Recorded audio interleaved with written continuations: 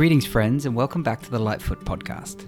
Today's guest is Dr. Jason Fox, and he and I traverse a wide range of really fascinating topics together, starting and ending with some particularly deep philosophical questions. I hope you enjoyed the conversation as much as I did. I bring you Dr. Jason Fox. Jason, welcome to the Lightfoot podcast. It is an absolute pleasure to have you here with me. It is so nice to be here in person with you in your lovely abode. Yeah, because we've been relating largely online over the last 6 months. So, yeah, it is really good to be here with you in person. And I want to ask first, who are you, Jason Fox? And I want you to answer that question on any level you want, as benign or as deep as you feel to go. So we just had a stroll around the block before this, and you asked me, how are you? You know, now it's who are you? Yeah. Good Lord.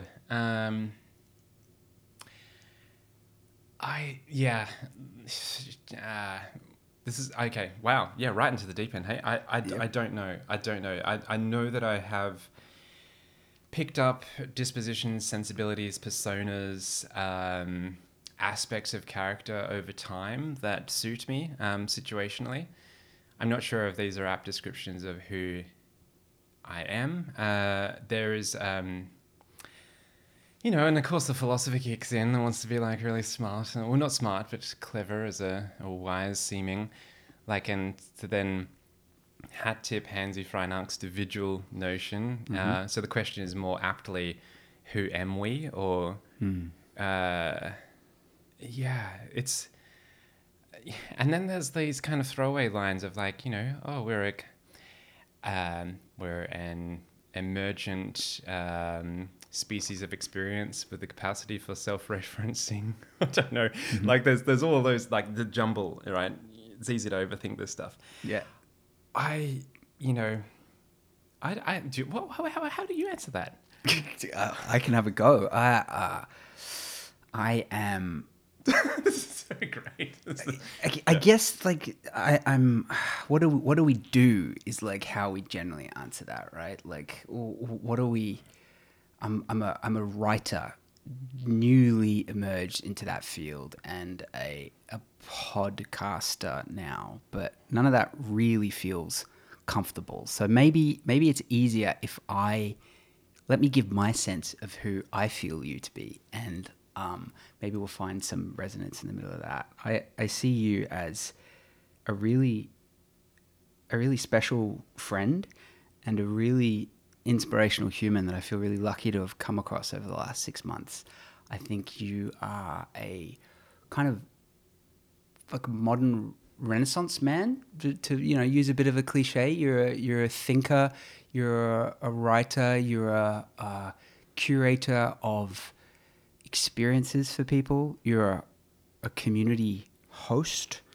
But I guess the reason I start with asking you that is because I know that will immediately take us into the realm that I want to go to together, which is that, the bigger than us, the fact that we find ourselves this kind of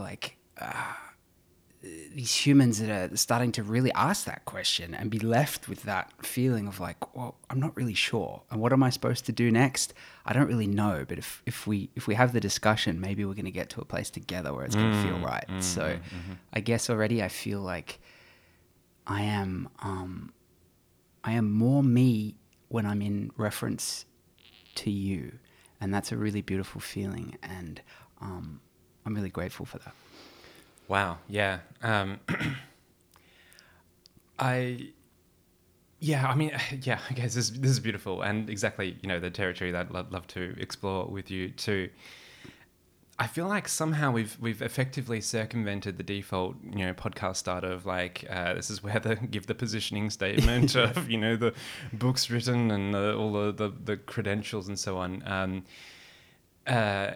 Because that stuff gets so fatiguing sometimes, but it's quite interesting how we find out, because likewise a mirror, and even just before then, we're there's quite a few affinities shared similarities and stuff like that. There's definitely resonance. Like there's an uncanny level of affinity that we somehow have, despite having only really met. What was it? A year ago? Maybe not even Less, yeah, Yeah, 9 months. Yeah, so I mean, this is, this is funny. Like, so right now, there's this thing that kicks into my head of like, oh, let's have some audience empathy because here we are, we're in our bromance or whatever right now, and is this serving the audience? But I also know that part of my mind can click over into overdrive, and then before you know it, I'm just I guess perpetually perception managing and not in the moment because I'm too caught up kind of orchestrating what do I imagine would work for others. Like, so I guess part of my challenge is I'm going to try to be as not try, I'm just simply going to, as much as I can, be as present with what emerges in this. See where it takes us. Beautiful. Thank you. Thanks for deep diving with me straight into those realms. I want to give a bit of context for how we met because it's quite a cool story. I had just come out of kind of like a community breakup, you might say. Like I was on the rebound a little bit, a bit of like a Ronin who was kind of deeply immersed in this idea of human connection, but I'd just been separated from my community in Thailand physically, having moved back here to Australia and stuck here for longer than I thought because of COVID. And we met on Richard Bartlett's and Nati Lombardo's micro solidarity course. And I remember seeing you in amidst the sea of faces, and there was a ping there straight away. I mean, you cut quite a figure on online, kind of, I'd say good posture and like a strong beard. That was someone that I wanted to chat to in one of those little group experiences, and we were really lucky that we got that with Matt Kendall at one point. The three of us were put in a little room, and it was really sweet. It was really like we all just kind of stopped and we're like, "Hey, something's happening here, and this is beautiful." And little did we know that would really, that would be the beginning of a really beautiful friendship. And in the like 7 months since then, we've been on quite a journey together. And I want to tell that story on this podcast. I want to talk about the community context that you very kindly invited me into at that point, without really knowing what you were getting yourself into with that invitation. And explore a little bit about the Coterie, which is the community that you've been curating, that we've all been participating in together, as well as touch on these ideas of meta-modern solar punkness that has kind of emerged through that. But before we get there, let's explore the Coterie a little bit. Why don't you tell me how it started and the journey of that over the last few months? Yeah, great. Because there's this beautiful, I guess, confluence of when our lives intersect, and there's a role that you played in my own stumbling in this land of community cultivation or collective cultivation that was just so timely and apt. So the Coterie was something that was initially formed, I guess, the shorthand version of this. I mean, I find my own backstory terribly uninteresting, but we can zoom in on anything you think might be apt. Mm-hmm. For many years, I've had a newsletter with quite a big following, and I got a little bit fed up about the broadcast mode of simply broadcasting out, and I switched to Substack, and I noticed on that platform there were people having comments, and then sometimes replying to each other's comments, and then a couple of people said, oh, it'd be really great if there was a chance to meet other people who follow you, and because there's probably some affinity. COVID-19 was beginning to really unfurl, and I was right in the midst of the complexity scientists who were kind of urging that we ought to be panicking early, as in panicking in a controlled way, like by overreacting early. Better to overreact early than to delay for too long and regret it later. And as one who often lives and dwells in the future, I was considering all sorts of things. Like maybe this is it. Maybe this is where society really starts to kind of catalyze in its collapse. And I didn't know necessarily where we were heading, but by then, no, actually, I've jumped ahead a little bit. So before this, a friend of mine, Buster Benson, who's the wonderful person, he's the founder or the creator of 750words.com, a beautiful morning pages journaling app that helps you maintain that practice. He is the author of a book, Why Are We Yelling? The Art of Productive Disagreement. Buster invited me into his Discord community called the Rickshaw. And in amongst that community, I just found a really lovely bunch of people. And it felt to me like jumping in, like leaping into something that was beyond the algorithm, beyond the default network that I had. And I had a chance to just mix at a quite an intimate level. Yancey Strickler did this piece of the dark forest theory of the internet, where he talks essentially that, you know, the mainstream internet with all of its bots and all of its performatism and the algorithmic overlord, you know, influence of all that kind of has become a little bit unsafe. Like I remember when the internet used to be where we could go and play, and real life was where it was serious. Now it seems to be inverted. You know, how you show up could trigger all sorts of flame wars, or, you know, you could get cancelled and all of those things. You got to tread carefully in the open web. But there are pockets that can be found that are depressurized, that aren't indexed or algorithmic. And Discord is a server that allows for that. Really lovely communities that exist, you know, in what I would consider in the penumbra, in the shadowy realms, and that, like, it's not there in bright light, but you actually get a sense of haven, a sense of solace in amongst all the noise. And so Buster's Rickshaw, I found very inspiring for that. We did a couple of we played Numenera, which is like a Dungeons and Dragons in the future role-playing game via video, which is a lovely bonding activity because you're role-playing in this fictional futuristic world together, doing improv together, which is, I don't know, it's trust building because improvising is a vulnerable act, but when you got people that have your back, it's like it was a beautiful thing. So, and there's something quite special about sharing things and being seen and having things acknowledged that was just really lovely for me, because previous to that I might share something on cursed platforms like LinkedIn or, you know, things like that, and you'd get people acknowledge it, but you're not sure, hang on, are you just doing that as some sort of positioning? Like the Machiavellian part of me couldn't help but view a lot of the interactions with us, I guess, with a bit of suspicion. Yeah.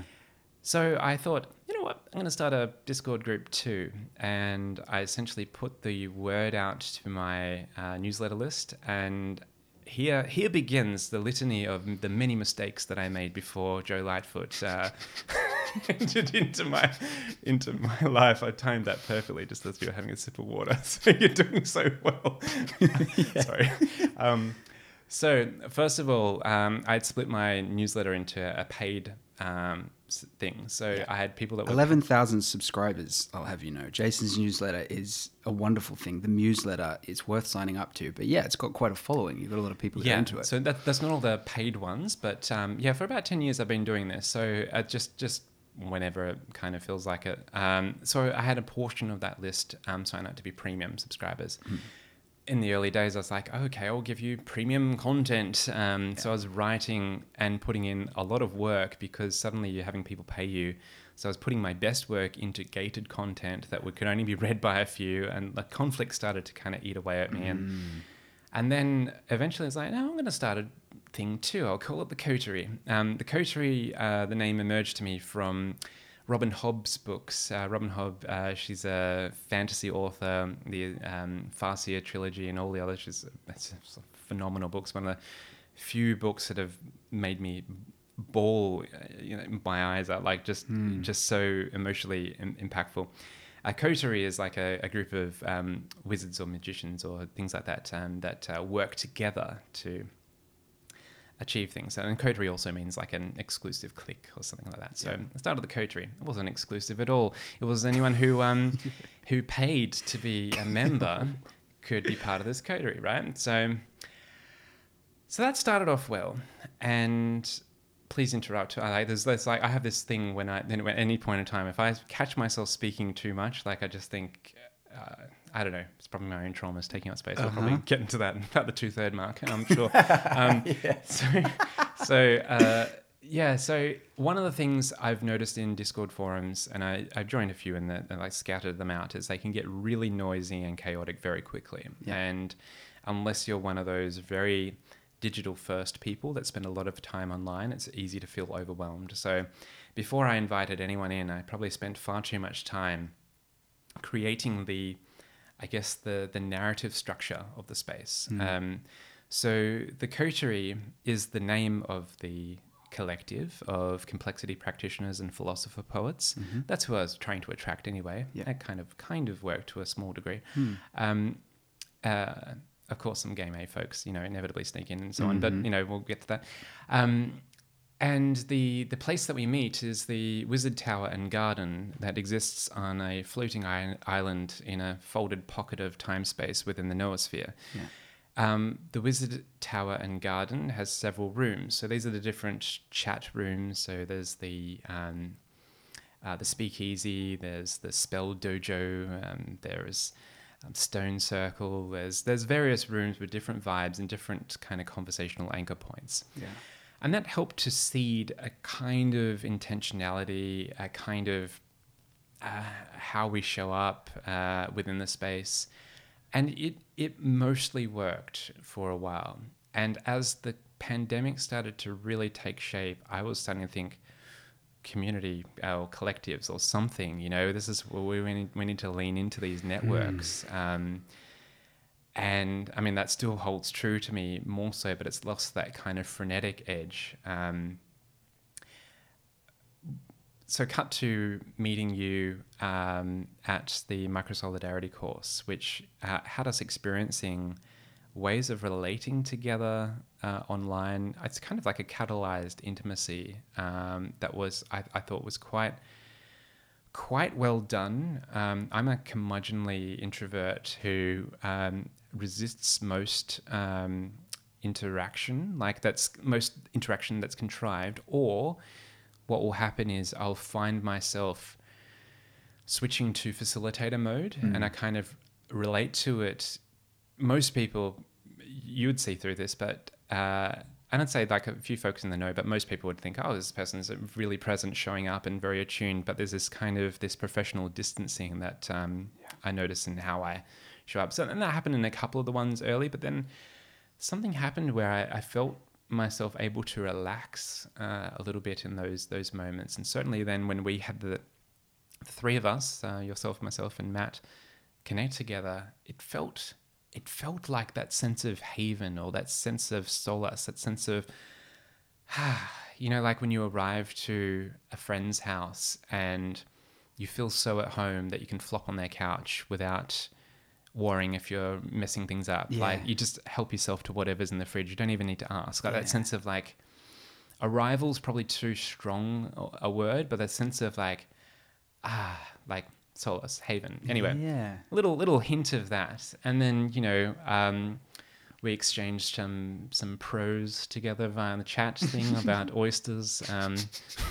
You dropped a Hemingway quote in That's there. right, yeah. So we threatened to catch up for oysters at some point, and I just thought to invite you into this group that I had. Which at that time was like, just anyone cool that whose mind I resonate with, I want to invite into this mix. Yeah. And then a funny thing happens because I'm inviting people into this mix. Some people are paying for it. Mm-hmm. Some people kind of resonate with it.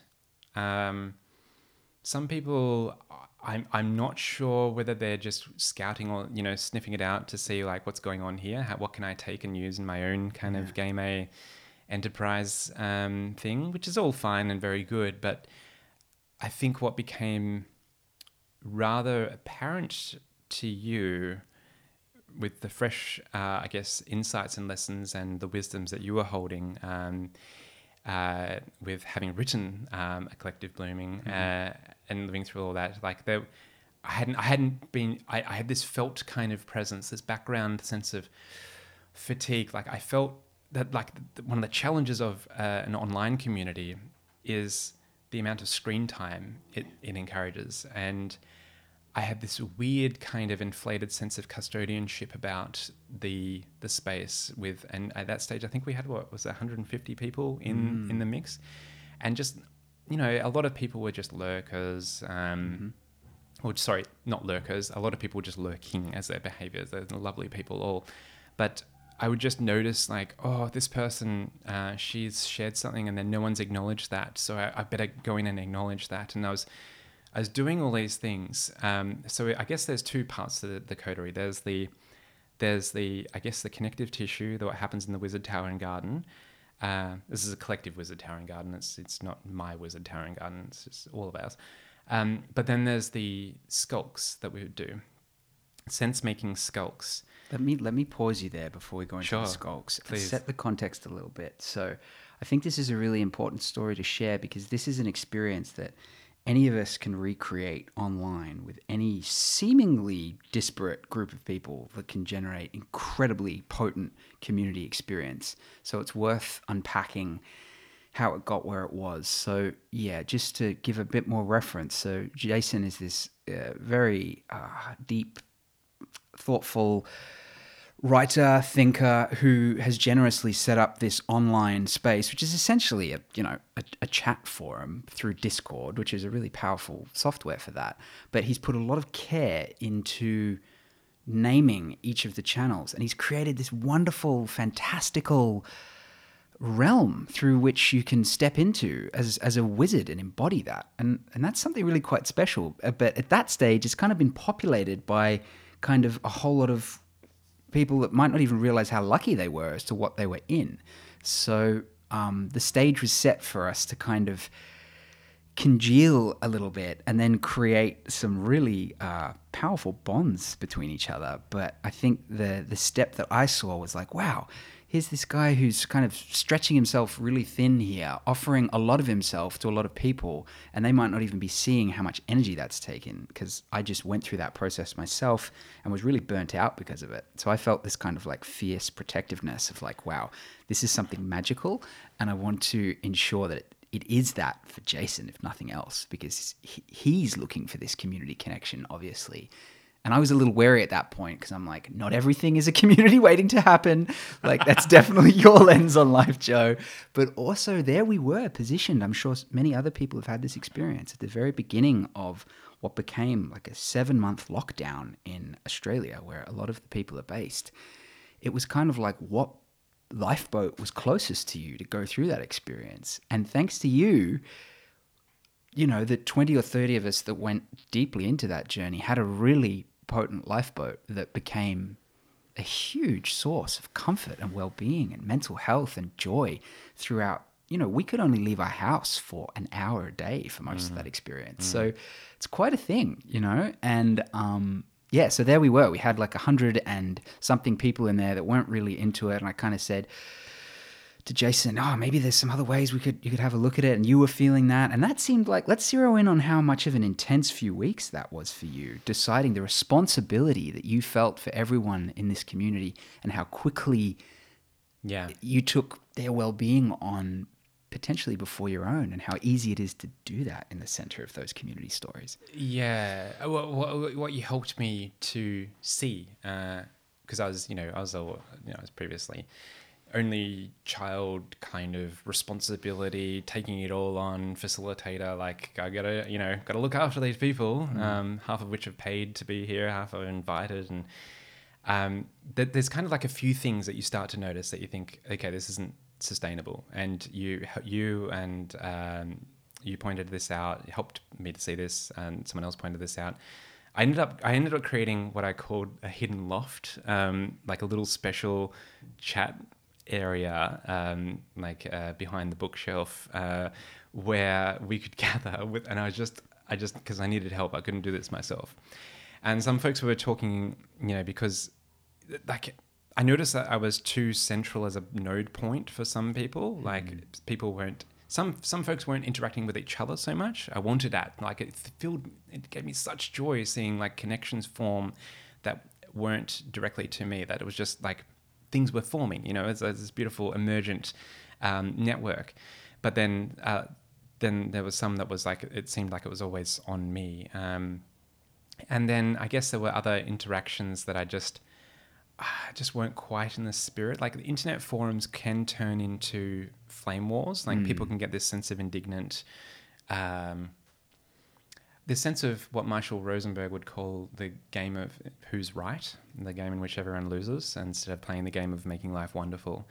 And one of my own heuristics is to be a little bit more fox-like, as distinct from hedgehog-like, in terms of the minds that I was hoping to attract and how we'd play together. Fox-like being, let's not necessarily have strong opinions about things that we feel the need to kind of fight and defend. Let's just be curious. Let's have our curiosity eclipse our convictions.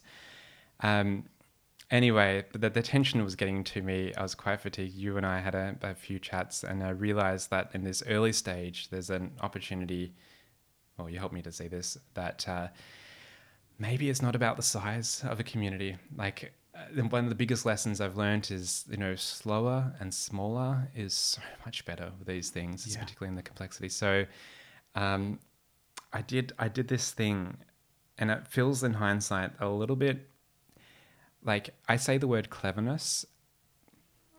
I don't necessarily respect cleverness. I think cleverness is a wonderful precursor to wisdom. It's this kind of like naive, like pseudo-intelligent attempt to make things happen that then whatever emerges is the wisdom that you get on the other side of cleverness. But how I put this out to the list was, I guess, clever, because I said to everyone that I invited some select folks who, okay, this is the thing about a Discord forum is the beautiful thing is you arrive, you can choose your own pseudonym if you want. You don't have your titles, your roles, any of the kind of baggage from the other world. You show up, and you show up as a kind of an embodied mind, and it really it can almost be in like a new becoming. It's like how you relate, how you show up, like the energy you give and stuff. And there was some folks there that I thought that the way that these folks show up is really, really lovely and generative, and the kind of like mix so we invited them into the hidden loft, gave them a heads up as to what's happening, and then I closed off my Substack payment subscription thing, profusely apologized. Essentially, I said that like I can't maintain this. The Coterie is effectively no more. Which is probably too clever, because in my mind I was thinking like no more people in the Coterie, and there's still a few in the Coterie, but I knew that the meaning that people would make of it is like there's no more Coterie. And if I may, yes. So what happened in a nutshell is that we went from a very large group to a much smaller group that was aligned for what the project was becoming. And it was a really difficult moment, it seemed, for the person in the center of that. And I think you handled that really well, because that was a moment of what I think of as like game B leadership. You had to try and salvage a sense of what this thing wanted to become. You needed to change it quite radically. And that required courage and boldness. And you did that, taking everyone into account with generosity. And what that led to was then this flourishing immediately. There was this feeling of like, okay, cool, we're all here. And I want to give a bit more background as to what happens on the Discord forum so that people have a sense of what this community is. Basically, this is a group of very deep thinkers. It's like intellectuals with heart. So we talk about everything. We discuss, you don't discuss politics per se, but this whole sense-making meta-tribe world, meta-modernism. There's a whole stream of different channels in there that talk about the meaning crisis, wisdom, sense-making together. So people will share really interesting thoughts. Other people will riff on it. So it's a really special, unique way of asynchronous communication around issues that most of us might not be able to be having in-person discussions around in our day-to-day lives. So it becomes quite a sacred thing quite quickly. It can really feel like home. It can really feel familial. So it's really important that you have people on the same wavelength in that type of discussion, because they're very deep context discussions that are going on. So if someone's a little bit out of kilter, it doesn't quite work. And all of a sudden, there we were like, hey, let's do this together. There's probably, how many do you think? Maybe 20 to 25 people, maybe even less. I think it was about 16 or 18. We had 4 folks from the rickshaw, which I think of as emissaries, because their home base is kind of more rickshaw anchored. But they Another got Discord community set up by That's Buster right. Benson That's that it. Jason mentioned before. Yeah, so there's kind of this. It's kind of fun thinking about this, the solar punk underweb of like different communities in the noosphere, and how how we interact and the gradients of privacy. I think there's one thing that we should probably highlight before we go into like where it cut to, is that the sense making skulks, this weekly rhythm of synchronous sense making together. So we have all the stuff in between as the week goes, but then when Joe joined us, we were about 3 or 4 episodes deep into The Meaning Crisis by John Vervaeke. We were essentially watching an episode a week and then gathering together to sense make together about John. And so Joe joined us there. We had a nice group of about maybe 6 to 8, would arrive onto the chat thing and would talk, and would eventually get a little bit like, we think we all got over John Vervaeke at one stage. Just like, we love him, but like also he has a certain presence and style that we find amusing at times.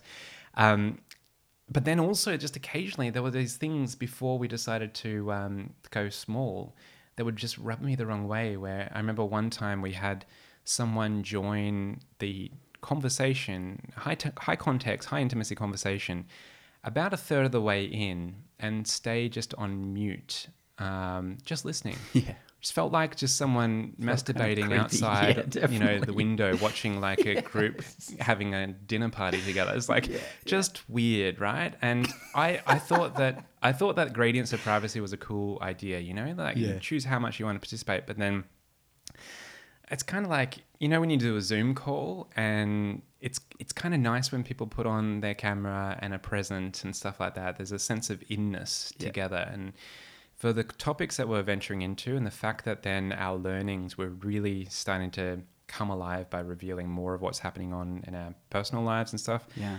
It just felt like we needed to create an even safer and more intimate space. And so thanks to your encouragement, I mean, I was shaking that day. I could, like, my hands, like, I felt like I was committing some sort of ultimate betrayal to people who had invested their dollars and trust in me. And the next day I felt brilliant. And it was totally fine, and it was totally the right thing to do. And since then it's been good. Although I would say that we're still kind of grappling on numbers. Like, still sometimes the sense making feels like it's too large a number when it gets above 8 people, and there is also still the challenge of how much screen time we have. And now, as the pandemic, at least in Australia, is showing glimmers of potentially easing, there's something where I'm considering the hybridization. Like, do we need to meet locally, or how does this work? But then another thing that you helped me see is just like the intentionality of a collective, because there was this funny stage where we'd kind of jumped into micro solidarity. A few others did the course as well. Then we kind of met to do some clumsy authentic relating, and this was also in a time where we're thinking, are we moving towards a thing where we start sharing finances? And there's this weird, like, it was like too much too soon for a collection. I'd say intellectuals, but partly what I love about it is we've got a mix of CEOs, professors, coaches, all spectrums of folk that, I don't know, there's something like the quality, like this, I like the non-algorithmically generated nature of the diversity of this group, that how we kind of found each other.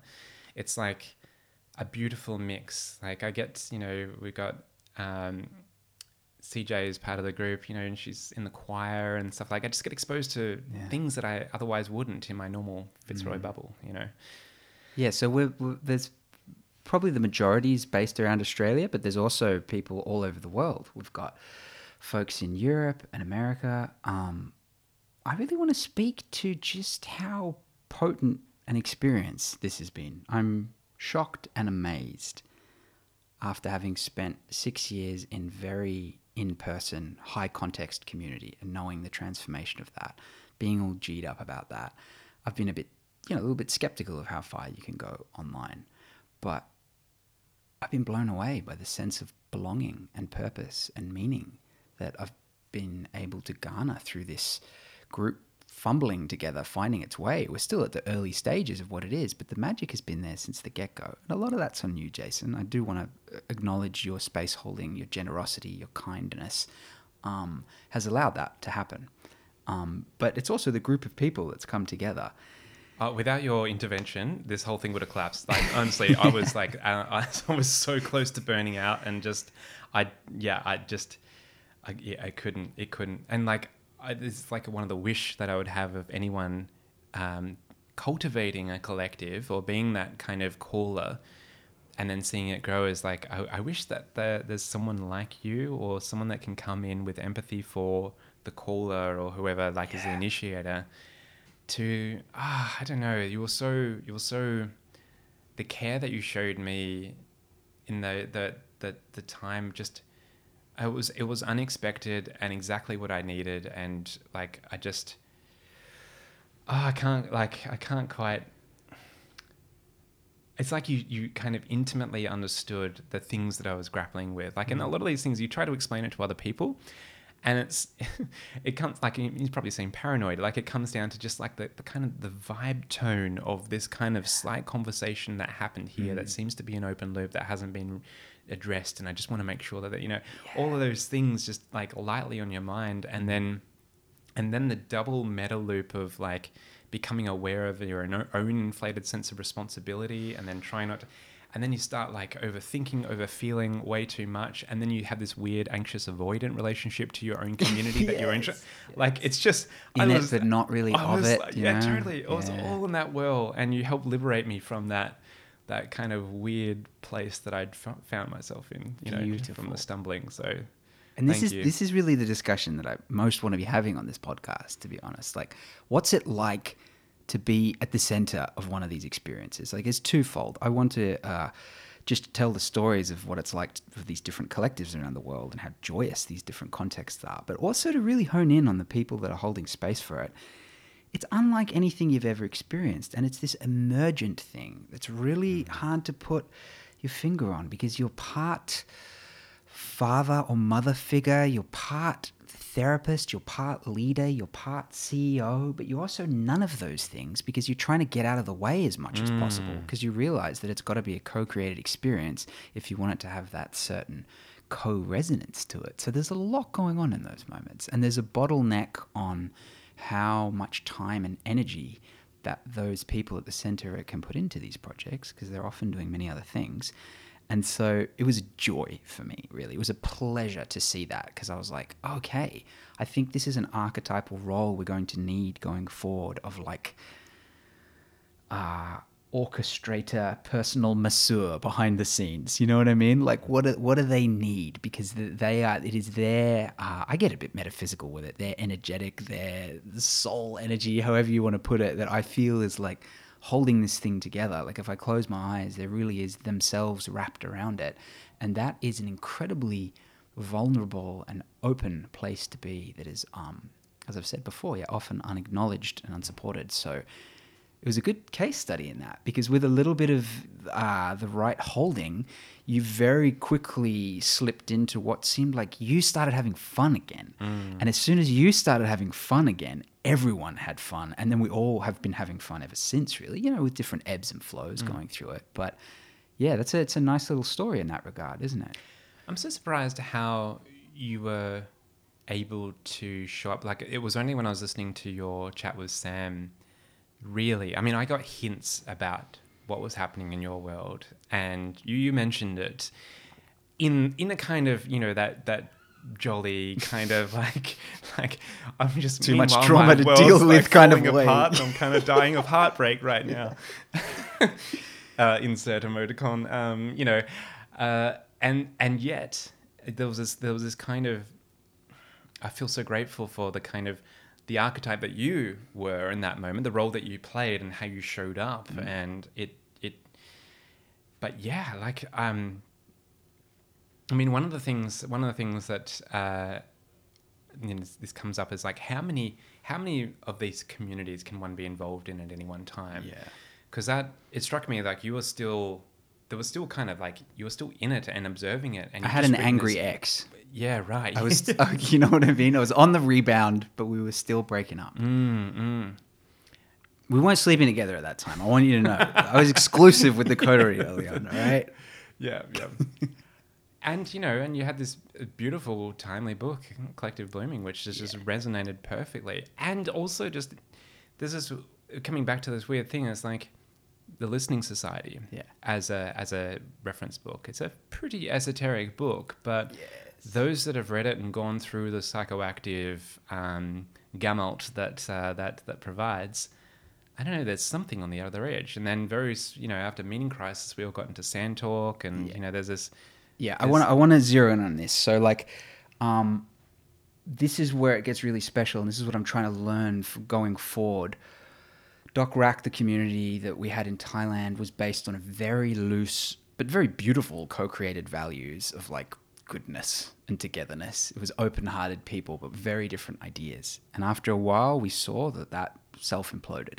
So what I was most excited about was to meet this character that was as into Hansi Freinhardt's work as I was. Like, we totally got immersed in that. I think it's safe to say, like, yeah, it became our lens, the developmental model of that. Yeah, and to this day, Daniel Gortz, it's just absolutely one of my favorite thinkers. And yeah, to find that in another friend who was doing community was like, wow, okay, there's something here. And then also we both shared a resonance with Game B, and then we're both getting into solar punk together, and then we both arrived at Tyson Yunkaporta's work of Sand Talk.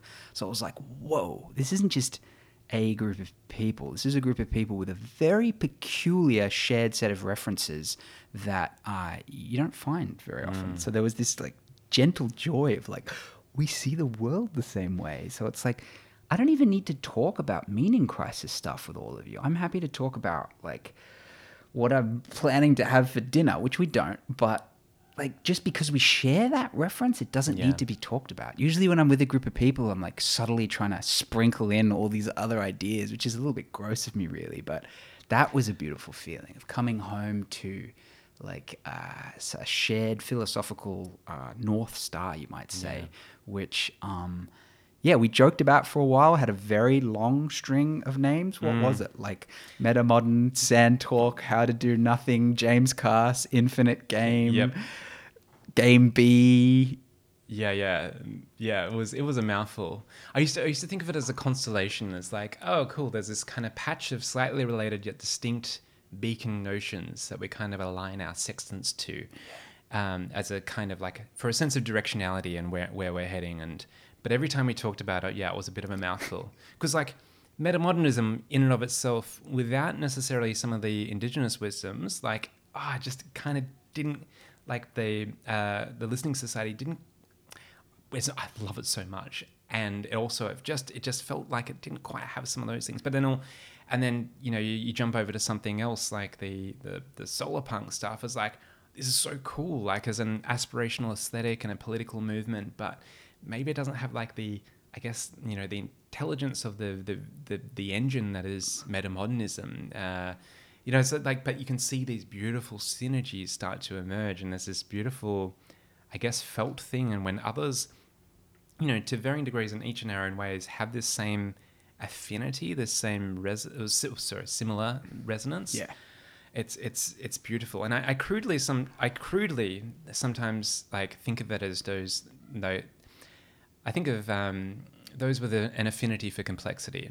But that, I don't know how much that also, because we listen to a lot of complexity podcasts, and we all kind of started to find ourselves a little bit, I guess, fatigued by the nomenclature of, all the terms, and when we listen to Daniel Schwarzenberger's brilliant mind and stuff, and it's like, it's really great, but it's also there's like a headiness to it. And then Nora Bateson comes in with her warm data, and we kind of resonate with that. But still, we're kind of left in this this soup of this synthesis of sensibilities that then we're starting to kind of like, I don't know, something started to form, and then we got close to the Metamodern Solarpunk Manifesto, which you penned together, which is, I'm doing this beautiful gesture that no one else can see. This is kind of like the noosphere is kind of like, it's just coming, squeezing the lemon of together. Shared interests.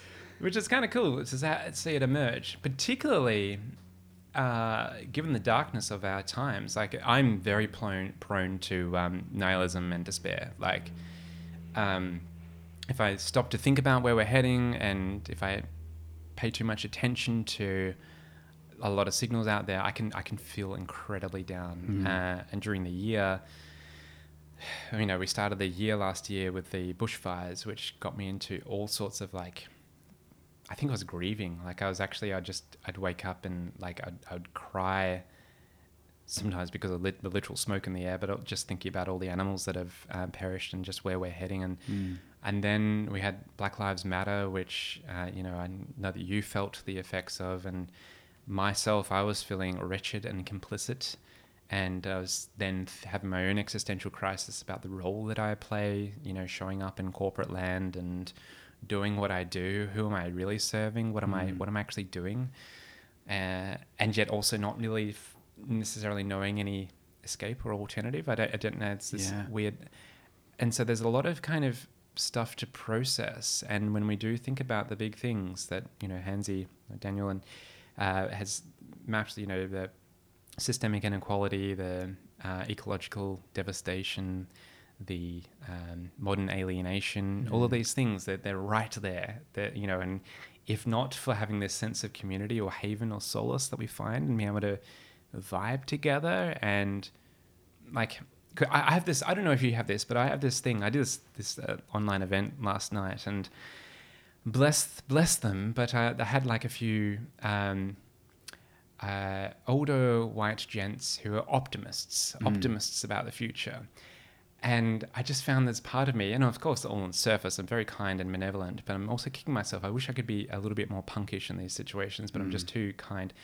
Like, this naive optimism sometimes irks me when it's kind of, when I witness it from a place of privilege that just really, I'm not sure I've really considered things through a lens of complexity. It's just, I don't know. But then, left to my own devices, I can spiral as some sort of bitter pomo. And that's so coming back to the haven, and just knowing that that's there it's really, I don't know, there's something really heartening, and it's something I wish of everyone to have their own kind of collective. Yeah. But there's low barriers to entry is what we've discovered. Like, jump in a Discord server. I mean, there's a lot of subtle magic that's gone on there to create that. But it's easy. At any time that you want, comment when you need to. You can go missing for a few days or a week if you've got other things going on. With a bit of a cadence, these weekly skulks were really important. They formed a lot of the mycelium for the Coterie of meeting once a week and having a shared topic to come around. But how beautiful, not only that community was created through this, but also that this scenius, which is a word that you put on my radar, of this group genius coming together, has literally brought forward this really powerful manifesto, which is a direct result of the thinking within the Coterie over time. And I think there's something really special in it, if I don't say so myself, even though we penned it, like along with Sam's collaboration. But really everyone in the Coterie, I feel, has really been the genesis of that. And it is quite special. It's a constellation of, like, it's got the kind of clear boldness of metamodern philosophy, but also the warmth and gritty hope of that solarpunk aesthetic mixed in with the kind of psychological co-regulation of this neo-tribal element. And that's quite a thing. It's quite a thing. And it's not particularly evident elsewhere yet. It's definitely in pockets. And so, isn't that cool that when you get a group of people together, not only do they find joy and belonging and meaning together, but they can produce quite wonderful artifacts that then, ironically, can then create even more community going forward. Because if I compare, say, Doc Rack and the Coterie, the two communities that I've been most deeply involved with over the last few years, Doc Rack was even more pluralistic, which was magical, but was also a limiting point as to how deep you can go together. And if I look at the Coterie, it's almost like a Goldilocks zone in some degrees of intellectual differentiation where we're close enough that no one feels like they have to kind of watch their back or kind of really hold back on what they're saying. But at the same time, there's a really broad diversity in there.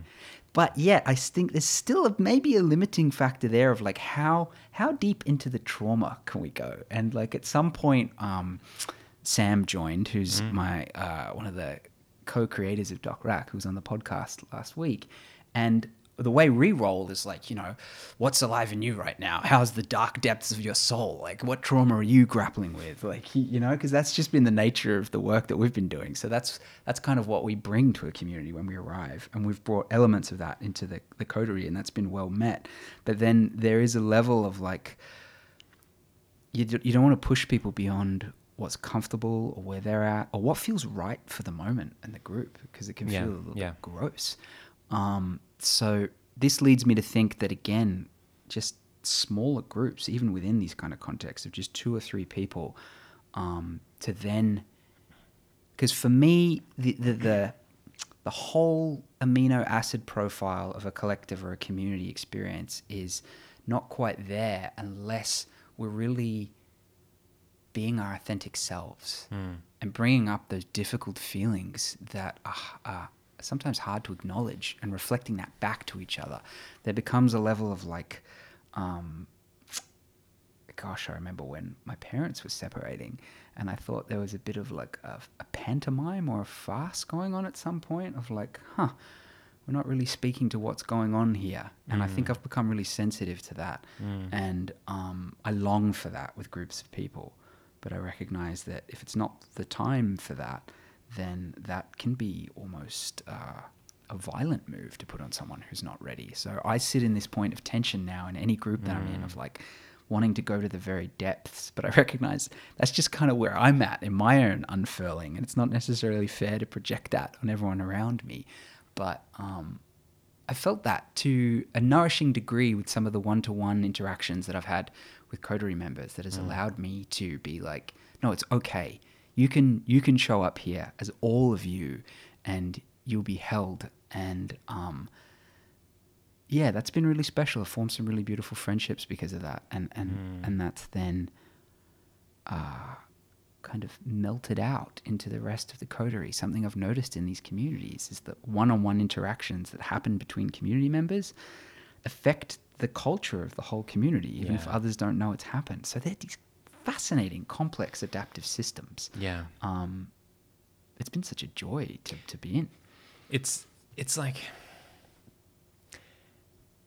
I feel the sense that there's, I mean, it's in terms of we're cultivating, right? So we can't orchestrate or architect or enforce, but like, I do feel a sense that we could intentionally create some space for it. Like, I know I have my own allergies to not allergies, but like concerns, and probably inflated concerns that aren't warranted. But just knowing where some groups form around these things that are far too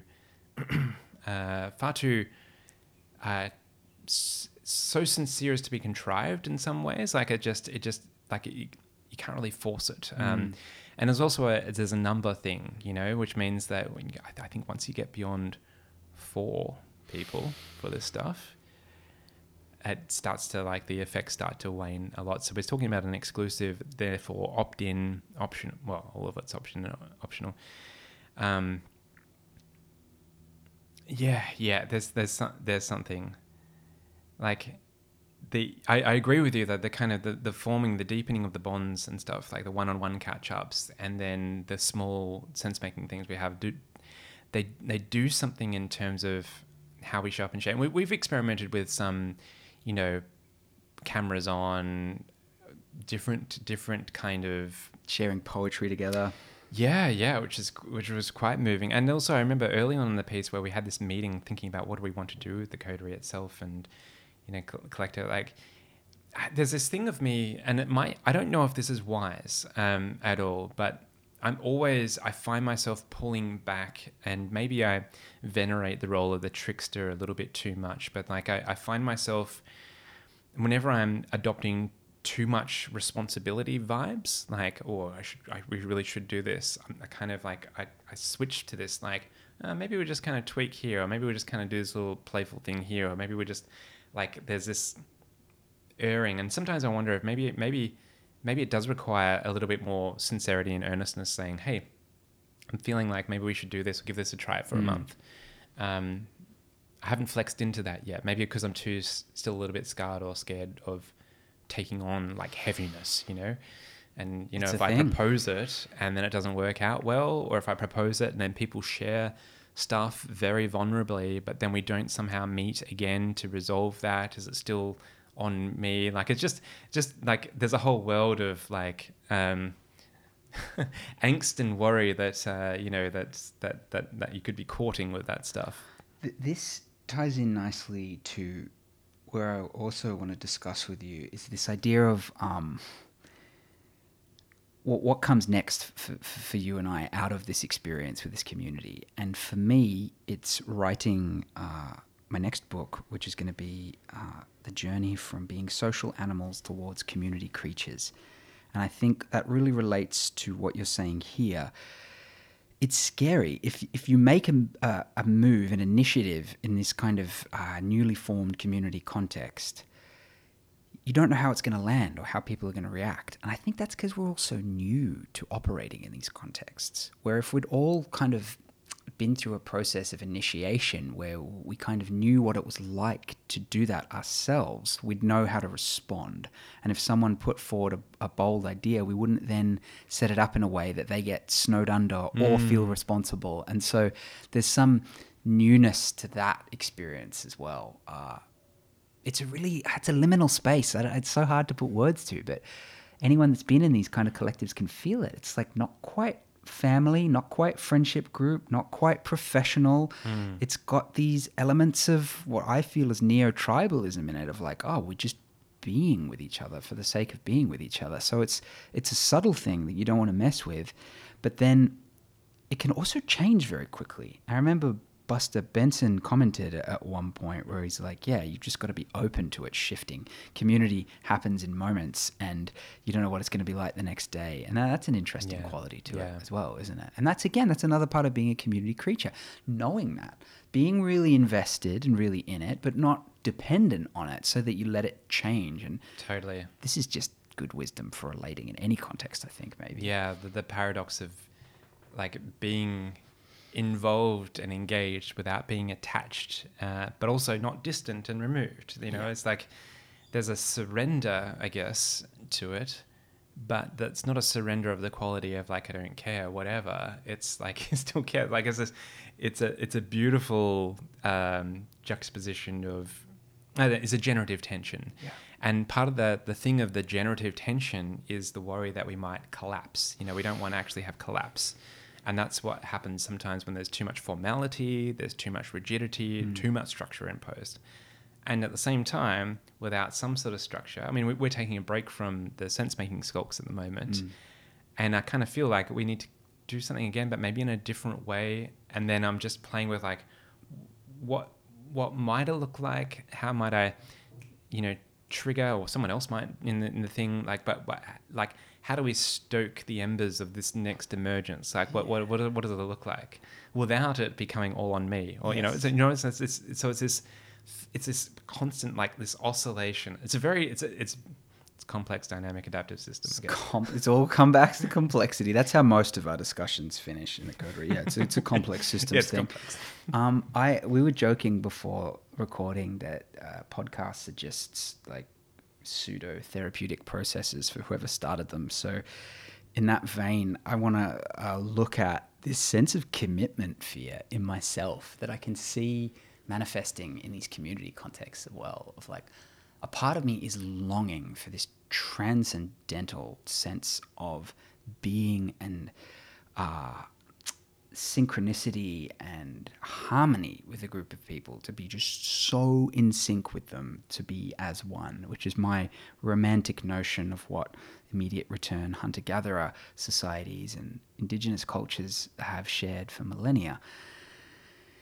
And yet I'm afraid, because if I jump into these contexts when it's not maybe the right container for that, I feel like I may be imprisoned for life, which is dramatic, or I feel like I may have shown my cards too soon. So there's always this kind of like testing the waters sensation going on. But then I kind of want to release myself in this moment. Like there's all this like, I don't know, I've picked up on some of this in you, Jason, this responsibility for how others are feeling so much. And I think we need to jettison that to some degree, or else we can't really ever show up as ourselves and just claim what it is and what we want. And if it's not that, then we leave. And that's also okay.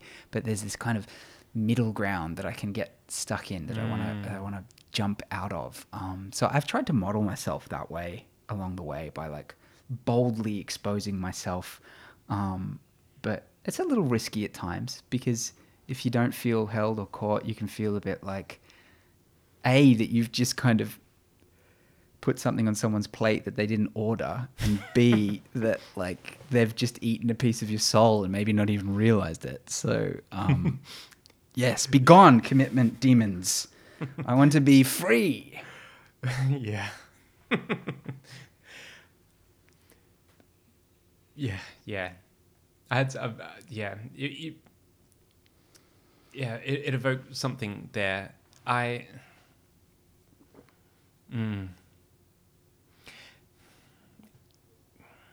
Yeah. I wonder if this is something. I mean, someone in the Coterie, Tom, often references the fear of being fabulous, and I quite like that framing. There's like a fabulosity to the kind of the jettisoning of responsibility. Responsibility is such a finite, serious, like heavy vibe, and yet at the same time, we don't want to. It's not saying being.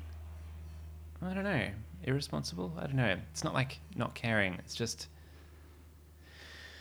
I don't know. But this is what I do, right? I start to intellectualize it. Like I get close to feeling that vibe and then something switches over me. It's like, oh, let's start thinking about this. Yes. You said something before about that transcendental thing, and it reminded me of the word conspirators, like conspiring, breathing as one, that sense of finding the resonance of fellow conspirators. I mean, I like conspirators because it's like we're sneakily like plotting something, but there's also that sense of breathing as one together. Yeah.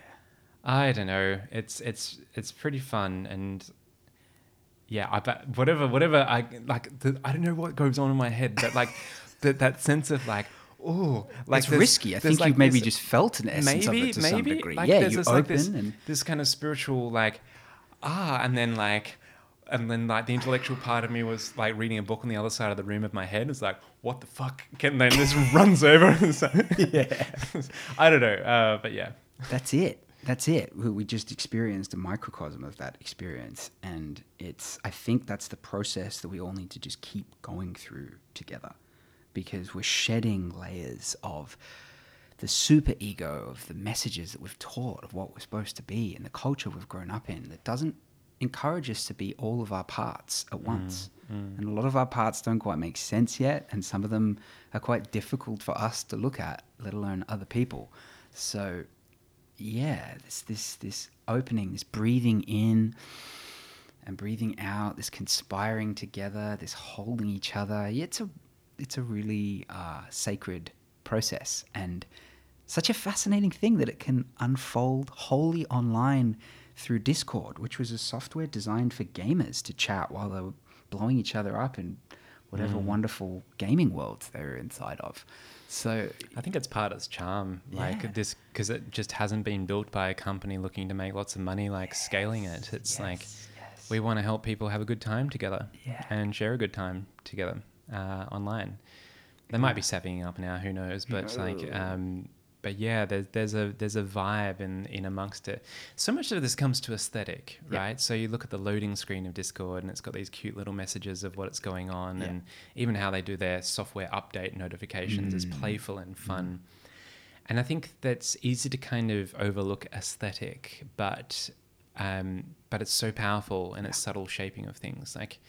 which again is, part like one of the best things that emerged through the Coterie to me personally in the year that was last year, with all the darkness and the heaviness I was holding, is a real understanding and resonance for the solar punk movement, as it kind of sits with metamodernism and indigenous wisdoms and neotribalism, and like it just that sense of moving quietly and planting things, that sense of adopting a disposition, like just like finding pockets of goodness, like because like I read Listening Society and my mind was like global in its things, like okay, and Nordic ideology is like what do we do to start changing the, and it's probably not how Hansi intended necessarily, but there's something alive in me, but also so frustrated as well, because like everything was so big and I was so meta, all these things.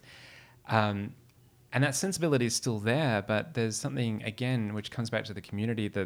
I guess one of the key things I've learned from you and a collective blooming is like the smaller and slower, just like, we're in a world that's all about moving fast and, all that, but there's small, slower. I don't mean slow as in stagnation slow. I just mean like giving it time, cultivating the depth, not rushing it, not hastening it artificially, allowing things to emerge.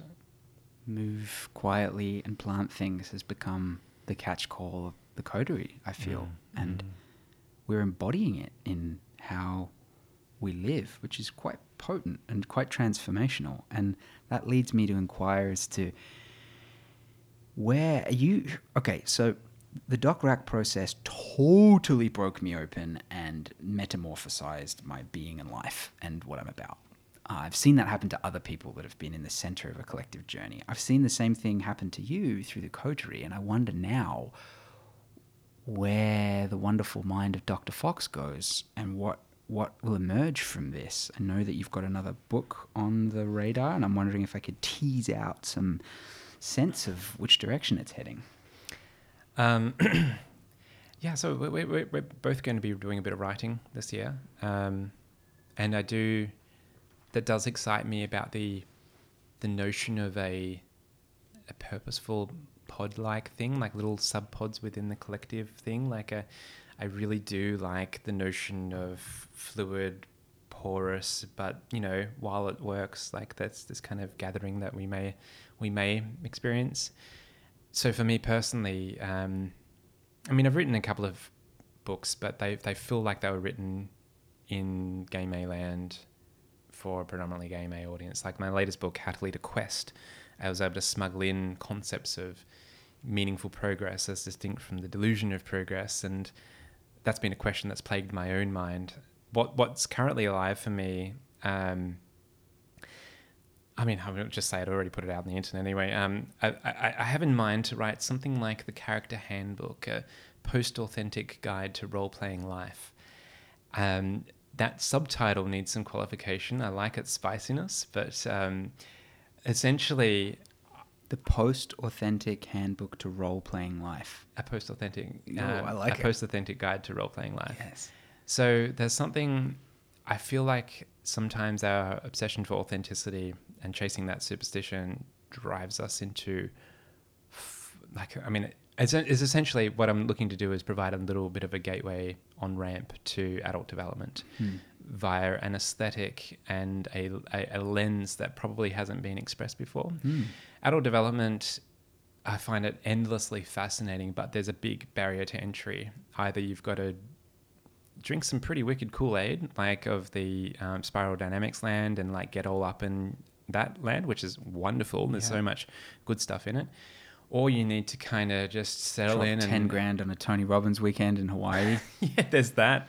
Or get super academic and wade through very dense academic tomes, which I love. And we had a thing with a wonderful paper by Tom Murray, which is almost like a book in itself, which is that there's so much to this. But I think potentially as an elder millennial, as a metamodern solar punk wizard and a bit of a bard, I do feel a calling to help, I guess, likewise kindred spirits that are feeling a little bit lost, a little bit disenchanted, a little bit jaded, to find a way to navigate through the abyss that inevitably emerges in many developmental journeys to some sort of more complex yet integrated sense of selfness without it necessarily being the end of a journey. And I don't, so the scary thing for me is I don't necessarily feel qualified for this, but I feel like it's a wonderful vehicle for what I'm already curious in. So it's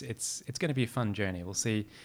Like, it's decidedly a non-commercial book. I'm writing the book that I want to write. It might even take the form of a choose your own adventure or something. Like, I don't really know, but it's super early. Anyway, we'll see what emerges as the year unfurls. Talk to me a bit more about post-authenticity.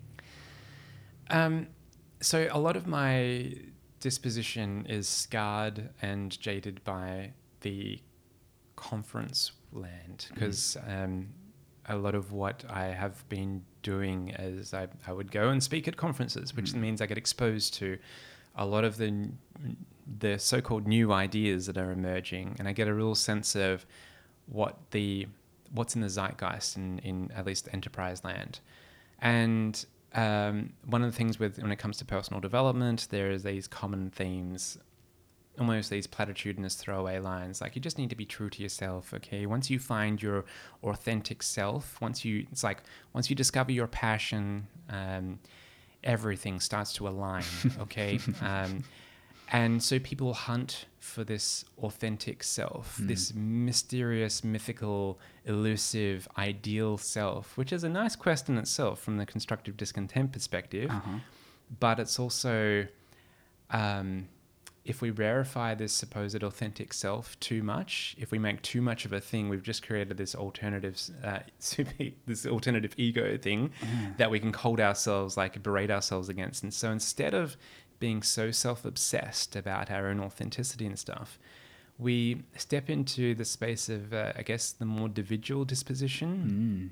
We, like the post-authentic guide to role-playing life is kind of having a more of a situational awareness of the context we find ourselves in and the roles that we might play, and how we might intentionally step into, almost with like the disposition of LARPing, although I know that has some connotations, but live action role playing, improvisation, infinite play, the theatre, like what is needed in this situation, or what role do I want to play in this? And just, I guess I mean, in my own journey, thanks to you introducing me to the Enneagram and stuff like that, I do realize how much of the intellectual thinker it tends to be a dominant part of me, that which may be a stumbling block in some ways for some roles that might be played. But I find it's an interesting and useful disposition to have in terms of thinking of our own unfurling and character development. If we're less obsessed about some image of ourselves that we've been maintaining of who we should be, and more open to who we might be in relation to the contexts and situations we find ourselves in, I guess an agent arena relationship, and to do that with a spirit of play in a kind of, to embrace the generative ambiguity of life and see how we can show up and co-create a world more curious and kind. I think that'd be wonderful. And then to have it framed as a character handbook, similar to how people would get a player handbook in Dungeons and Dragons, where they get to choose, I guess, the class they play. And, but if we're thinking about things like, this is where it could get quite involved. If we're thinking about things like, in a player handbook, if you're playing Dungeons and Dragons, you get to choose your sex, your race, your class, and things like that.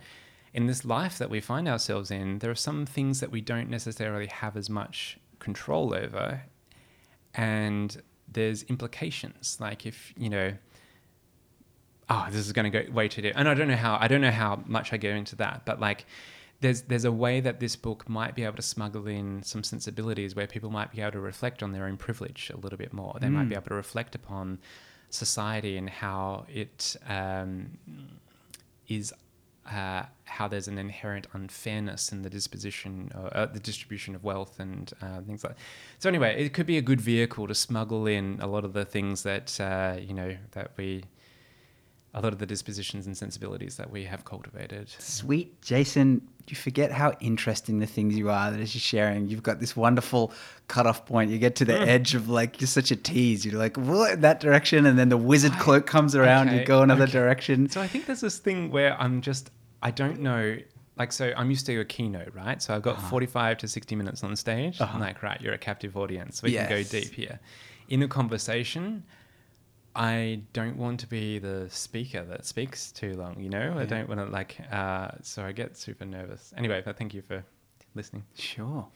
I think we circle back deliciously to the first question that I asked you, touching on the sense of self and how we role play that, and what this is where solar punk really, really speaks to me of like, this is a strategic personal narrative that I want to embody. And I really get that sense that I think the stroke of community genius that you set up for the Coterie, that I think others can really learn from, myself included, is the way that you artfully created the imagery and evocative language around each one of these rooms in the castle, which are these different channels. I wish I had one on hand here. I might even be able to Go for it. look here and share what I'm talking about, because that blending of narrative and reality is, wow, so powerful. Let me read a little bit of what you wrote in terms of what is it to be fox-like, and the fox is the. I believe a coterie has something to do with foxes. Yes, originally it's Yeah. the mythical coterie of the fox. The fox being a trickster-like entity that is venerated, whose dispositions we admire. Yeah. The And that flavors through in terms of like skulks and how we show up. It's not like if it were a lion, for example, there'd be something a little bit more glorious and triumphant and proud and roar and look at us. But yeah, we skulk. Yeah, like look at this, for example. This is the first thing you read when you jump into this Discord channel. Welcome to Foxlike. This is the start of the Foxlike channel. Here we gather a growing list of the infinite, fluid, trickster-like metamodern disposition we seek to cultivate and maintain. One of the hardest things about maintaining a coterie is that it's going to flex against our natural disposition to be open to anyone and everyone. This is going to be a very real and active tension. Hopefully this channel serves as a reference for resonance. And that's just a small example of you wove a really potent and powerful linguistic narrative web for us to get trapped in. No, I don't want to go with that. To create within ourselves, and that's something really special. And I think that's kind of maybe some of the magic of what you're inviting people to do, I hope, in your next piece of work, is how we start to do that for ourselves, and the liberation that comes from choosing to let go of this authentic self story, this identity placed on us by modern culture, and embodying a little bit of that trickster, of that coyote energy, but like, what does each moment require you to be? And there's kind of a pivot in that, but also a playfulness. And I recognize the potency of that. Oh, that's lovely. That's so nice. I'm not actually used to sharing this with anyone. So you're the first person I've spoken aloud to about this other than Kim. And this feels really lovely to read. So thank you for capturing that. So let me ask you one more time. Who are you, Dr. Jason Fox? It doesn't get any easier. God. I mean, okay, so like there's the roles that I enjoy playing. I feel like my heart, there is this kind of fluid fox-like character that, I don't know, that's not even at the heart. I don't know. I'm no one at the heart, you know, and we're all connected and so on. But then there's this kind of roguish fox-like trickster that has adopted the persona of a wizard because it serves me. Yeah. And the wizard has been just a much easier alternative to describe what I do other than thought leader, or, you know, I don't even like expert. It's because it's not about expertise, but there's a relational thing. I like that it's got "ard" as a suffix. It's like bastard, you know. It's about whiz as in wisdom, so like wise bastard, you know. It's kind of like I like that. That is you. And I guess what I'm getting a sense of, that I hope I can convey to people, rather than putting you on the spot with a really difficult philosophical question, which is delicious because you're my friend. I don't get to do this to all my podcast guests.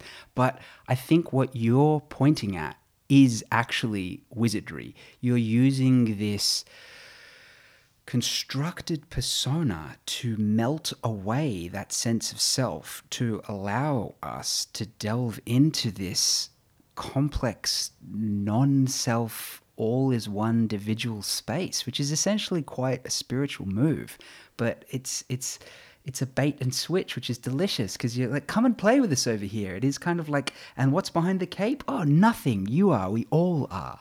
And there's this feeling of that is really profound, and I can feel it now, and I'm really glad to be within the radius of your spell cast, however many dice we needed to roll to get it to the potency that it is now. It's something really special, and I'm looking forward to co-creating with you in the next year ahead. And one thing I want to speak to, one of the most potent things, that a lived example of what I got out of being a part of the Coterie, is I wrote a book, my first book. I self-published it this last year, and I wondered, like, well, what's it going to take for me to feel happy and satisfied? How many sales or recognition? Like, because, it was 4 years of work, so it's no small thing. I don't want to pretend that I don't want it to be received in some way.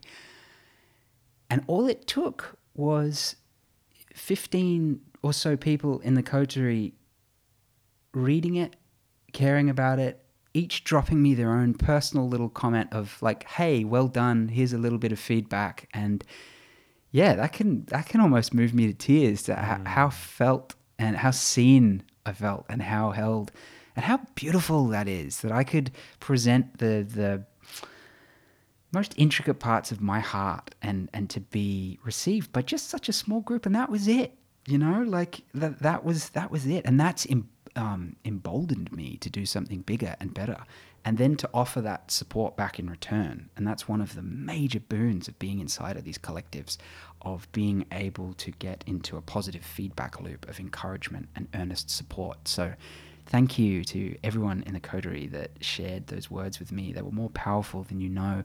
And thank you, Jason, for inviting me into this community context and being such a warm and generous, kind-hearted friend. We co-create each other. Thank you. It's been lovely. I hope you enjoyed the podcast as much as I did. Show notes are available online at www.joelightfoot.org, where you can also find more information about my book, A Collective Blooming. Music by Johnny Eagle. Until next time, be well, my friends.